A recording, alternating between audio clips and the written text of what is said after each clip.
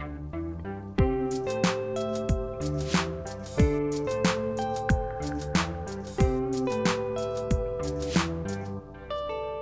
everyone. Welcome back to Sustainability Speaks. I'm your host, Anastasia. On today's podcast, we are very excited to welcome Yogesh, who's HubSpot's first ESG director.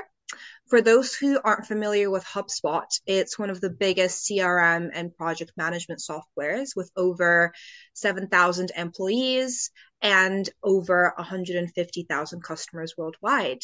Yogesh, welcome. It's very, very exciting to have you on this podcast.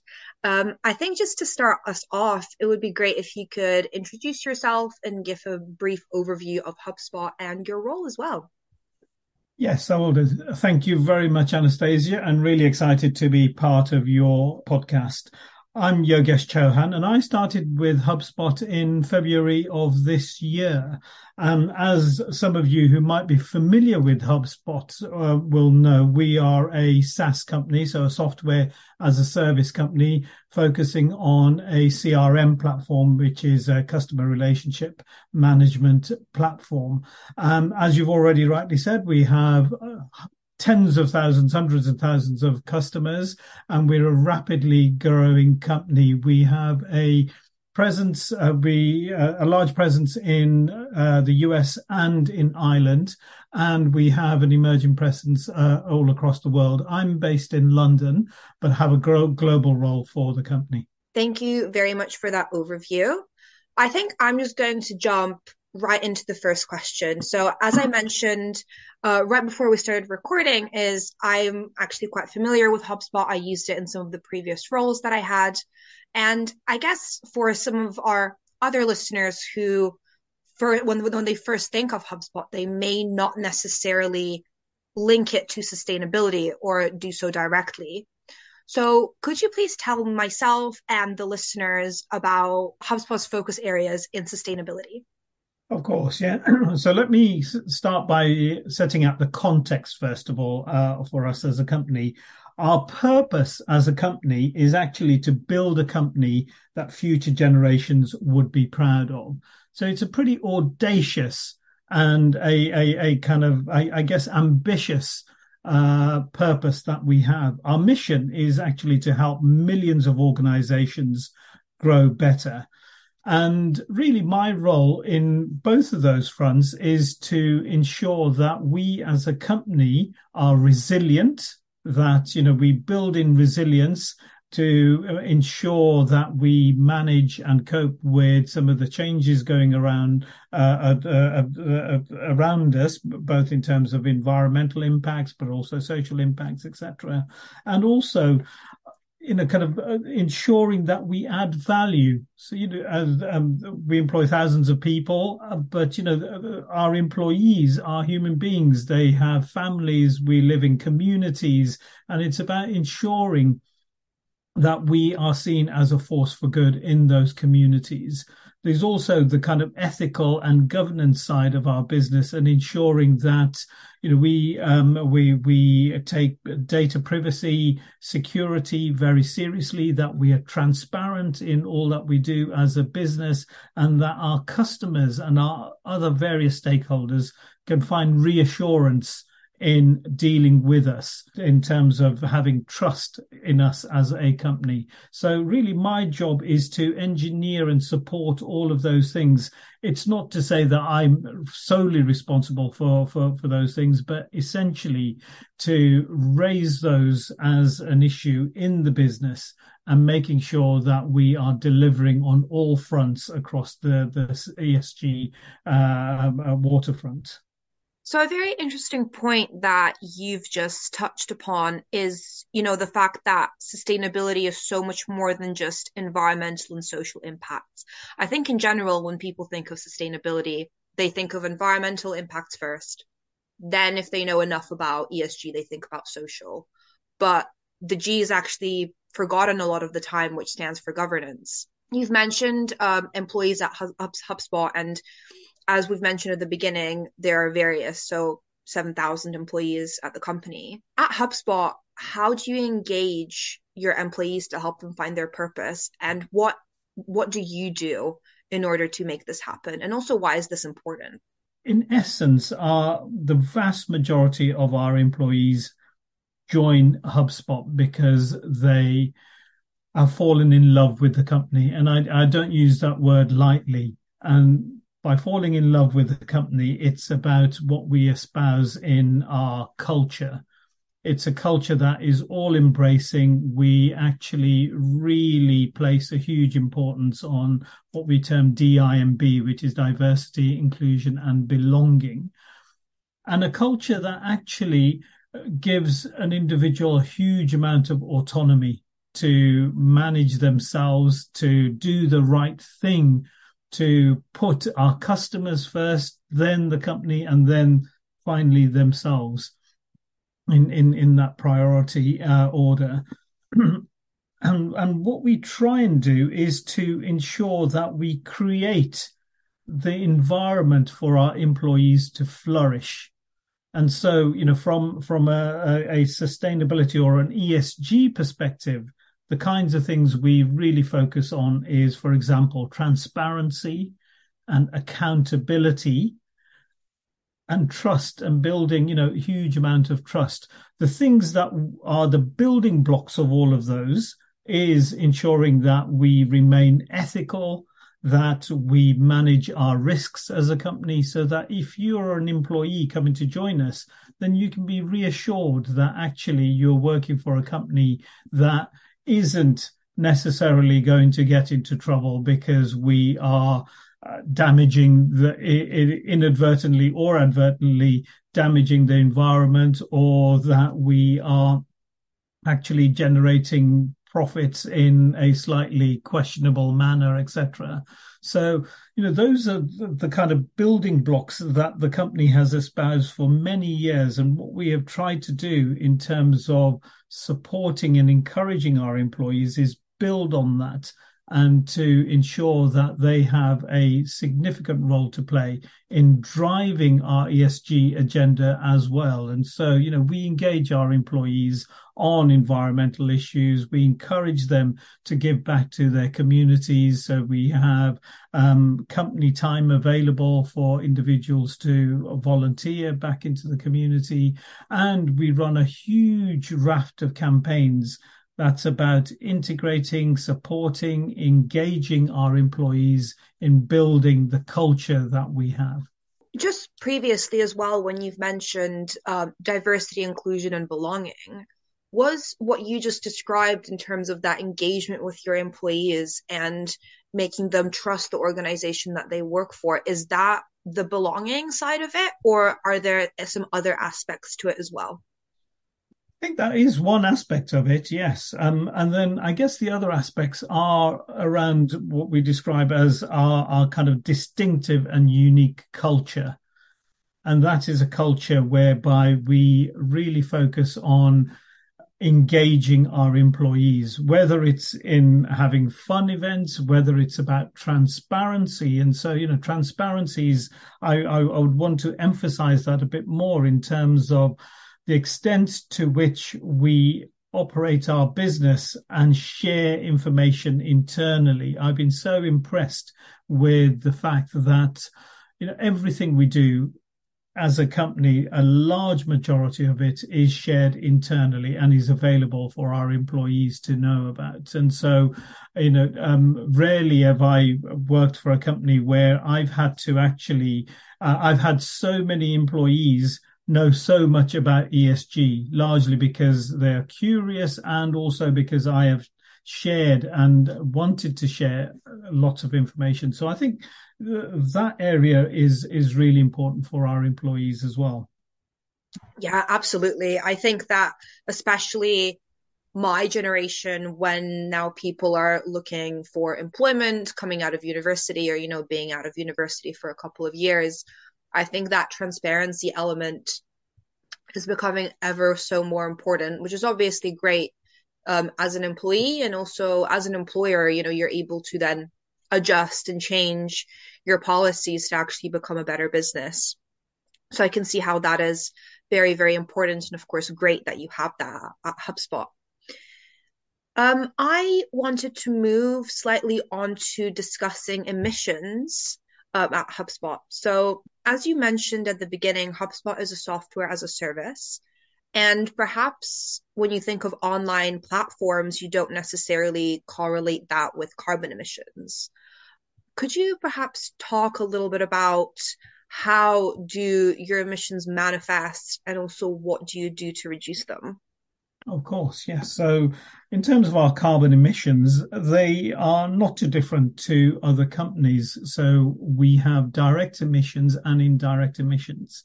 And in terms of, we employ 7,500 employees. We have offices across the world. All of those generate carbon in some shape or form, whether it's our employees commuting to work or traveling for business, whether it's operating from our own offices.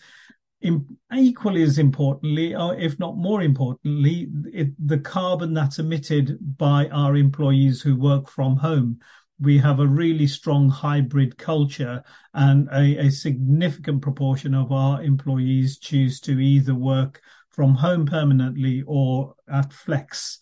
And so the emissions that are generated from that are also our responsibility. So that is much like most businesses. And so, regardless of what we do, that is part and parcel of our accountability in terms of our kind of immediate scope 1 and scope 2 emissions. What is significant is our scope 3 emissions, which essentially kind of form different areas. And the most significant of those is our supply chain.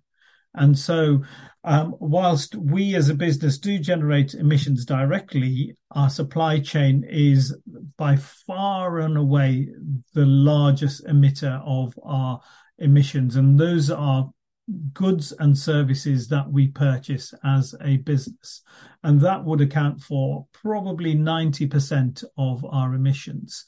And a large proportion of that is essentially the technology that goes into running HubSpot as a platform. So the cloud services that we purchase in order to run HubSpot. And that area is a significant area of interest for us in terms of how do we manage that and what kind of level of accountability do we have for that emission. And like all the other aspects of our emission, we are grappling it. We are looking at how we can reduce it and how we can create some targets over the medium and long term. So we are in the process of setting something called science-based targets in order to reduce those emissions and then carry on the journey to net zero as well. And as part of that, we have developed plans, initiatives, and a dialogue across the business around how do we reduce those emissions, whether it's looking at our facilities and trying to ensure that we are making judicious investments and managing our buildings more effectively, whether it's looking at travel and how do we move our employees around and how do we do that in a more sustainable way, whether it's the events we organize and the emissions that they generate, and whether it's our supply chain and particularly our cloud-based suppliers and how do we work with them to ensure that the services that they are providing over a period of time, the carbon emissions related to that are reduced. And that is through dialogue, engagement, conversations, and also setting some kind of aspirations for the kinds of suppliers that we want to have relationships with in the future. One thing that you mentioned that is very prevalent and relevant to the way that people work at the moment, I think especially as a result of the COVID-19 pandemic, is working remotely and working from home. I'm personally one of these people who works from home all the time. Would you say that the offering and the service that HubSpot provides in terms of, CRM and project management, would you say that it also helps your clients reduce their emissions because it enables people to work effectively from home versus needing to travel into the office or even travel for, cross-borderly for meetings. Of course, yes, yes. So I'm taking a very kind of broad sweep at that question. I'm a huge believer in the power of technology as a solution or an aid to driving emissions down. And that technology can take many different forms, from, kind of engineering technological feats through to digital technology, and how digital technologies can actually replace some of the kind of physical engagement that we have previously had to do, and how that digital technology can drive efficiencies which by their very nature very often are related to low carbon footprint. And so, yes, kind of we are a marketing tech company, and we are bringing technology solutions to marketing, the whole life cycle of marketing.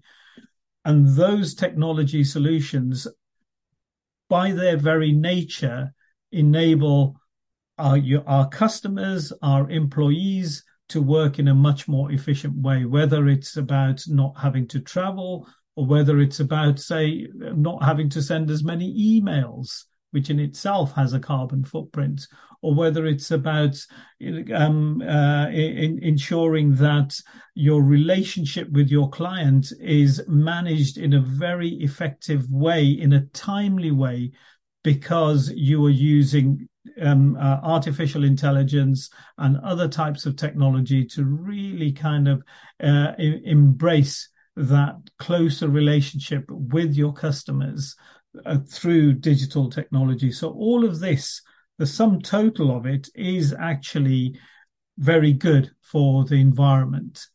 There are, however, rebound effects which one needs to be mindful of. And I'll give you a quick example of a rebound effect, which is the advent of low energy lighting.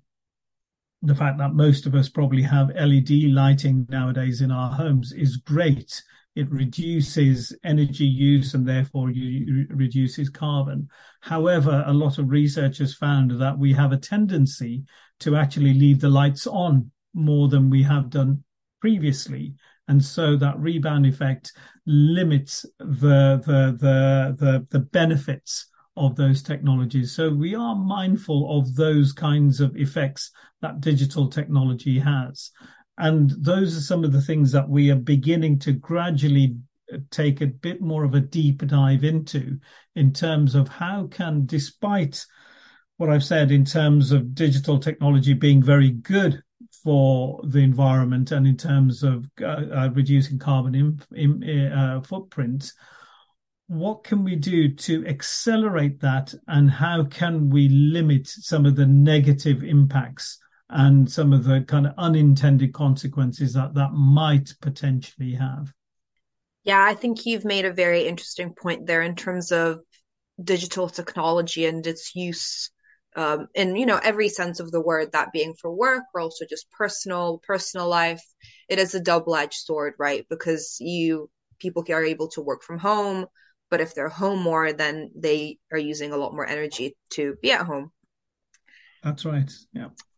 Yeah, I wanted to go back in time slightly and talk about your time at the BBC briefly. So, Yogesh, you created the first corporate responsibility team at the BBC. And could you please touch upon that experience, just for me and the listeners to know how that came about? Sure. So I worked at the BBC for many years and took a significant interest in how the corporation, as it has evolved over the many years from being a treasured institution in the UK, and continues to be a treasured institution in the UK, can actually become much more part of the nation. And the analogy, well, not the analogy, but the phrase I often use is that how the corporation could change from broadcasting onto the nation, which was always its kind of original purpose, to broadcasting with the nation. So how can you engage the nation in the BBC and the nation being part of the BBC? And that had many different strands to it. Some of which I led, some of which I helped coordinate, some of which I helped inspire, but some of which happened very independently of me. And that includes things like, for example, ensuring that some of the program contents that we developed had a significant social dimension. So we developed programming techniques such as for programs such as EastEnders, where you would have storylines about social issues, whether it was domestic violence, adult literacy, etc. And that would then emerge into an issue in that TV program, at the end of which the continuity announcer would announce that, if you were affected by this, then there would be a whole bunch of resources there for you to lean on or connect with. And that was some of the work we did. And it included programs like Blue Planet, for example. So if you're inspired by the beautiful content of the Natural History Unit and the programs that they made, then you could actually pursue that interest in marine biology through the partnerships we created with, in that case, the Open University, to actually eventually doing a degree in marine biology. Another strand of the work at the BBC was very much looking at our physical presence. So the BBC owned or leased huge estates across the UK. And in some instances, those properties were very much devoid of a connection with the local immediate community. And West London in White City being an example in points. And now, if you have a look at those same buildings, those buildings do not have the large fences or the barriers, etc. They're part and parcel of the local community. There are events that are held in the summertime on the green.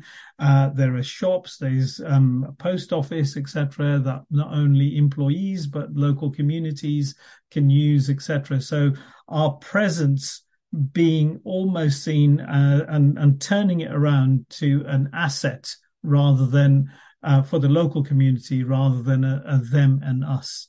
Yet another dimension of what I did was actually look at how we made programs themselves, and how can TV programs in particular be made more sustainably.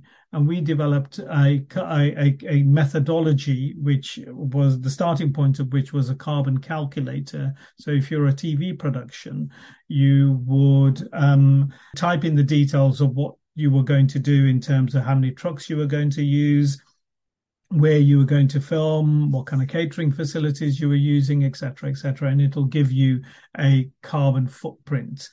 It would also then, through algorithms, give you alternatives of what you could do to reduce your carbon footprint.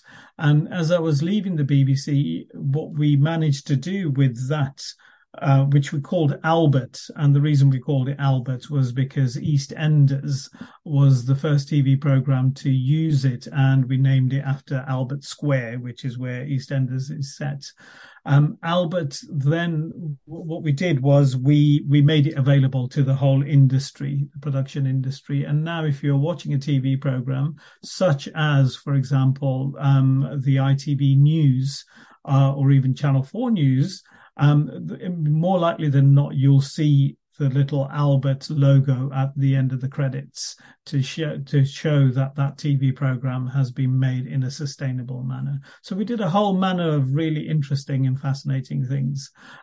However, I'm really excited with what we are doing at HubSpot and what we have done so far, I think, has been great. And there's lots that we can do. And it's a fascinating company, and one that I'm hoping that, having been with the company for just over 10 months, and being given actually a really free hand to develop our plans and strategies, I'm hoping that, in a year or so's time, we'll be in a position where we will be able to articulate some of the amazing things that we have in the pipeline for us as a company in the arena of ESG.